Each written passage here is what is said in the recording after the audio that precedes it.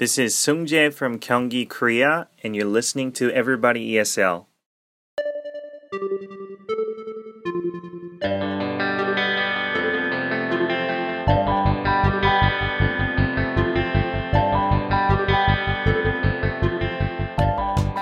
Welcome to episode 182 of Everybody ESL, the podcast for everybody who wants to improve their English, practice their English, or just learn more English.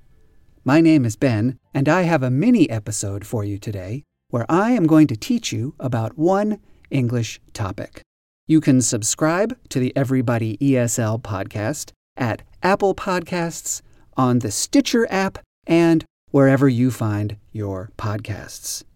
If you like Everybody ESL, leave it a good review so other people can find out about it too. And if you have any questions, comments, or suggestions for me, please send an email to everybodyesl@gmail.com. Okay, let's get on with this mini episode.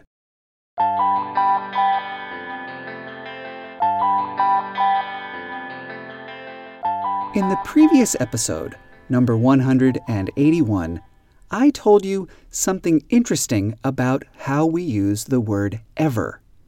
And I told you that we use ever only in questions and in negative sentences. Well, as my listener Amy pointed out, I was simplifying things a little too much because there are some non-questions and non-negative sentences where it is okay to use ever. And that's what I want to talk with you about today. I want to give you more information about using the word ever. I want to tell you about these two ways that we use ever in sentences that are not negative and are not questions. We can use ever in sentences with comparative adjectives and sentences with superlative adjectives. Do you know those terms? Comparative adjectives and superlative adjectives? Comparative adjectives are adjectives that we use to compare things.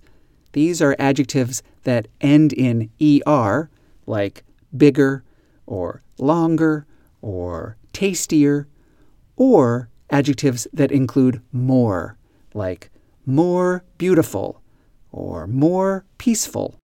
And we can use ever in sentences that use comparative adjectives, like this one. I felt sick last week, but now I feel better than ever. Better than ever. You can see that comparative adjective, better, and that is followed by than ever. I feel better than ever. In this sentence, ever means at any time in the past. I feel better than ever. In other words, I feel better than I have felt at any time in the past. There's another kind of comparative structure where ever is okay, and that is in a sentence like this. Last week, I tasted my grandmother's soup, and it was as tasty as ever. It was as tasty as ever. Here we're using this as construction to compare. And again, ever means at any time in the past. I told you that ever can also be used with superlative adjectives. These are adjectives that end in est or include the word most. For instance, biggest, smallest, tallest, or most delicious, or most wonderful. Those are all superlative adjectives. Superlative means the most. I can make a sentence like this. Last week, I was sick, but now I feel the best I have ever felt. I feel the best I have ever felt.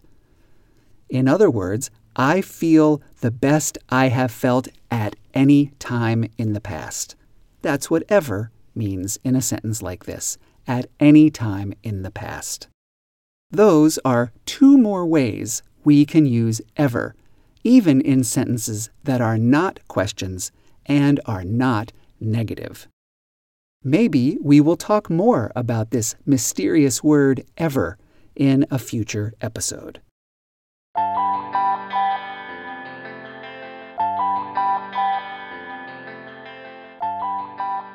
And that's the end of episode 182 of Everybody ESL. Remember, if you have any questions about English, or if you have comments or suggestions about the podcast, or if you would like to record an introduction that I can use at the beginning of future episodes, the same way Seungjae recorded the introduction you heard at the beginning of this episode, send an email to everybodyesl@gmail.com. I'll be back soon with another episode, and until then, keep going, keep practicing, and keep learning. Goodbye. I'll see you soon.